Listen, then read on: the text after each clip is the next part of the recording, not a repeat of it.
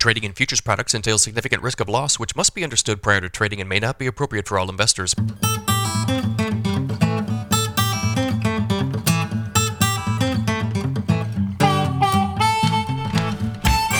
morning, everybody. Happy Friday. Matt Bennett, good morning. Good morning, buddy. How are you? I'm doing pretty good. How are you? I'm good. Hey, we've got a 3-day weekend coming up. President's Day is Monday, and the markets are closed. Do you have big plans for President's Day? Yeah. You know what? It's travel season, and to be honest with you, I usually go speak on President's Day because it's a day that I can go do that, and the markets aren't open. And so I got to travel to sunny, beautiful Iowa and do a couple of meetings on Monday. Which, whatever, it is what it is. It'll be a good time. Looking forward to it, actually, and not having to miss markets for a day whenever I'm out speaking. So. I'm going to, so we're off Monday. I'm going to fight tyranny as our founding fathers would have liked. I'm kidding. I'm actually going to do my taxes, which is the exact opposite of fighting tyranny. Guys, the grain markets are mixed here early on Friday morning. Matt, before we start, I've got to do a quick plug here. I did a video yesterday with Pete Meyer from S&P Global. He is sharp as a tack. Ethanol, EVs, and jet fuel. Guys, you got to watch this video. It's absolutely fantastic. Not because I'm in it, but because Pete's in it. Sign up for the premium deal today, guys. $50 a month. I will send this over to you this morning. Matt, I've got a headline that I wanted to start off with, which is crazy. They are talking about frost in Argentina during the summer. They're talking about frost over the next couple of days, which could damage the country's soybean crops. It's February in Argentina is summer. Like your average daily highs are in the 80s. So they're talking about frost. I mean, is this like, I'm not a farmer, but this sounds like the growing season from hell. I mean, hot and dry to start, drought, and now summer frost possibilities. Absolutely. It seems like when it rains, it pours for some of these folks, but yeah, you're right. I mean, you typically aren't going to see, for instance, in the middle of central Illinois in August, some sort of a frost event. Yeah. I've heard about a couple of them. I believe that there was actually one the year I was born, in 74, they talked about there was actually a really early frost and it caused all kinds of havoc, but depending on how many acres are affected, there's no doubt that it's going to impact quality. I mean, you can't hardly get things to ripen. It's just a real pain in the butt. So depending on how widespread it is, it could be quite an issue.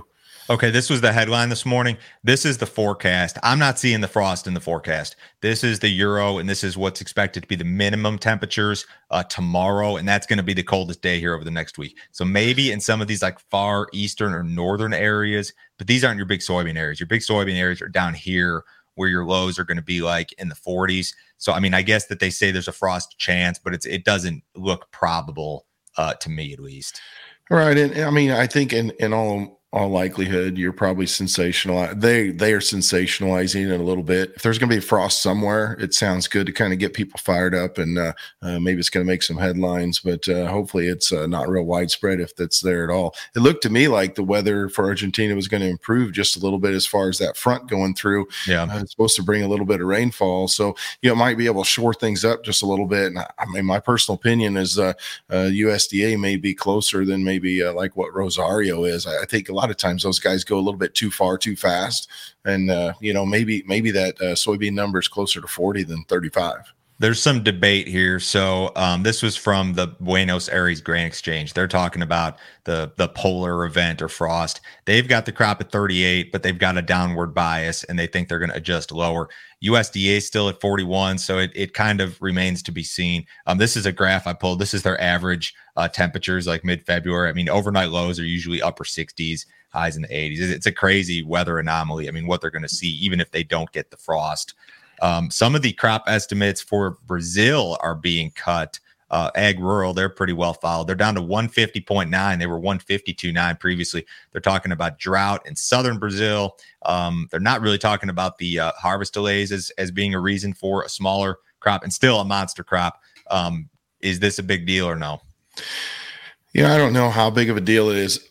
Overall, if you let's say you're 151, I mean, total South American production is going to be up year on year. We know that. Okay. But I guess whenever I look at it, I've talked to a couple of growers, sent them messages on Twitter, asking what kind of yields they were looking at. And, you're talking a lot of beans that are getting harvested currently, 75, 80 bushel beans in places. And so getting a handle on the total crop size in Brazil is just a tough thing to do. It's such a massive area that you're looking at. So, I don't know. If you're above 150, in my opinion, you're still looking at a massive South American crop. So, I think if you start getting below 150 psychologically, it could make quite an impact. But, I still think you're somewhere in the 150s because I think the beans are just that good in too many areas. Okay, here's some statistics. This is how the numbers have played out the last several months. Back in September, in the September WASDE, USDA said Brazil soybean production was going to be 149. They said Argentina was going to be 51. So that's a 200 combined. That was the preseason expectation from USDA. Now, take this number from today. Say Brazil drops to 150. Say Argentina, worst case, is 36. You're talking 186 combined. That's a difference of 14 million metric tons, which is 514 million bushels. I mean, that's more than twice the U.S. carryout. That's a big deal. And that's like, you look at a bean chart, why have we trended higher for the last 3 or 4 months? I mean, that's your reason why, is that discrepancy, I would imagine. I totally agree. And I think, it kind of got started, of course, and we've talked about this before, but with Argentina, with Argentine dryness, that time of year, you're always going to get this soybean meal market to take off and go. You look at that chart, back into the December timeframe, and you just, every single day, you skyrocketed. And so you kind of seen the shine come off of this soybean meal market here this week. Overall, you got above 500, and I just feel like the buying ran out. But you're correct. I mean, if you're going to drop 500 million bushels, it's going to be a substantial difference. Whether we're actually going to drop that much off of the estimates previously, I think is the big question. Without getting into too much detail here, the meal market is interesting to me because short term, like with this Argentina thing, you've got some friendly fundamentals, certainly. But then you look big picture at this crush expansion in the United States. I mean, we are almost, I'm not going to say there's no guarantees in anything when it comes to markets, but we're going to have a glut of meal once all these new crush plants come online. We're going to have more meal than we know what to do with, the way that it looks to me. On to the next piece of news here. Biden intends to speak with President Xi to diffuse tensions over the spy balloon. He had some quotes here. I expect to be meeting with President Xi, and I hope we have this is a direct quote. We're going to get to the bottom of this. So he makes no apologies here. He says he's going to try to responsibly manage competition with China so that it doesn't veer into conflict. Anthony Blinken's in Germany. I think today he may speak with China's top diplomat.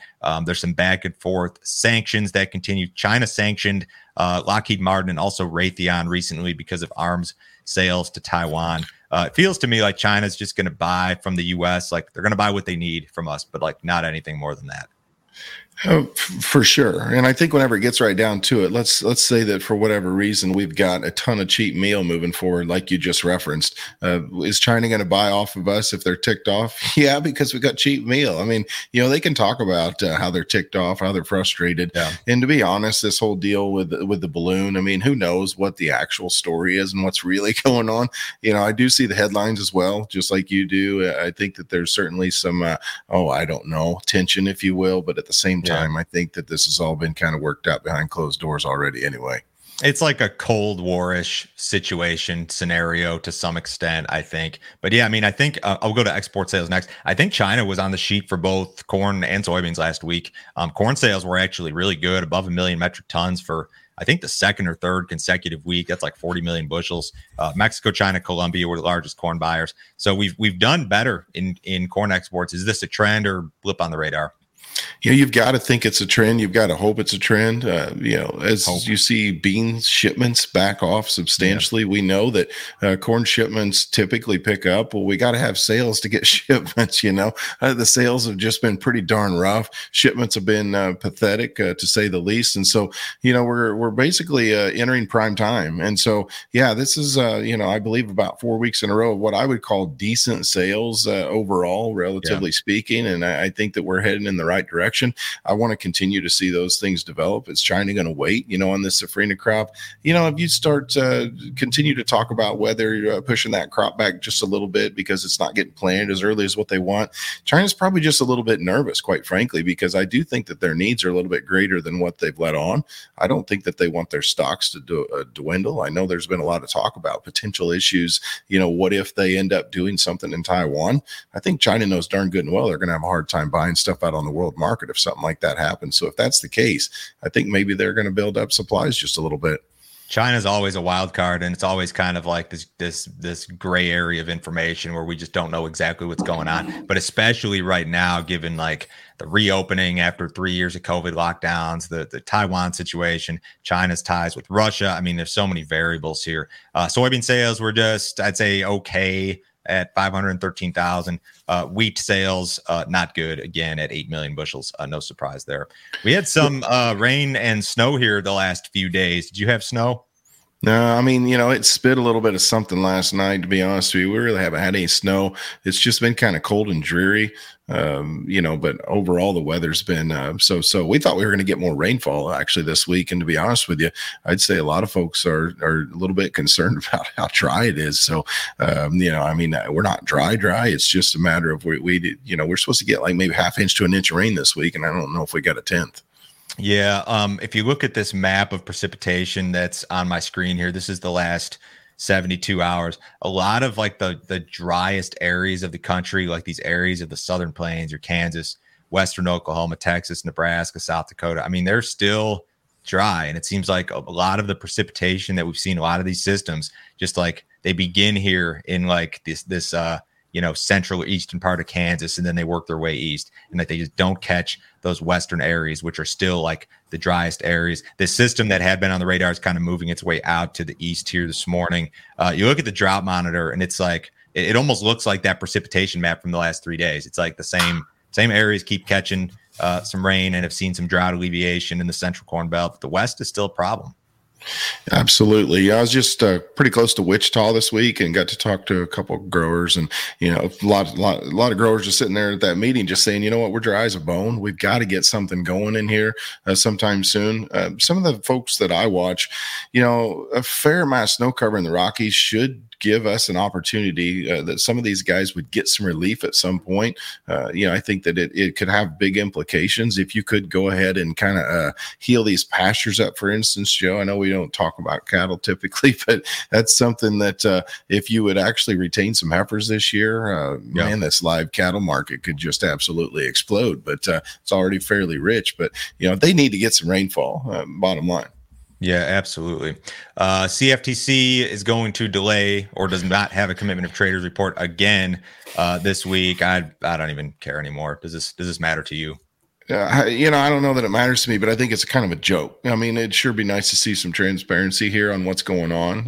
You can make all the excuses in the world, but bottom line is kind of need to know what's going on here. It'd be nice to see fair reporting and to understand what positions were for some of the bigger players. But what are you going to do? I mean, you can't fight City Hall.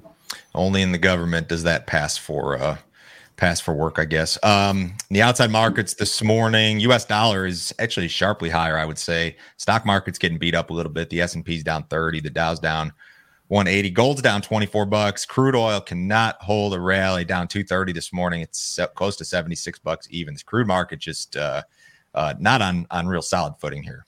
No, it's not. It just seems like it's kind of a range-bound situation. 70 to 80 seems to encapsulate where we might want to be. Yeah. Dollar screaming higher, no question about it. The dollar is really wreaking havoc on some of your commodities this morning. Yeah, absolutely. Hey, guys, 3-day weekend, so I'm off Monday. I'll be back Tuesday. Matt, thanks for joining me early this morning. We'll talk to you next week, all right? Absolutely. Thanks, bud. See you.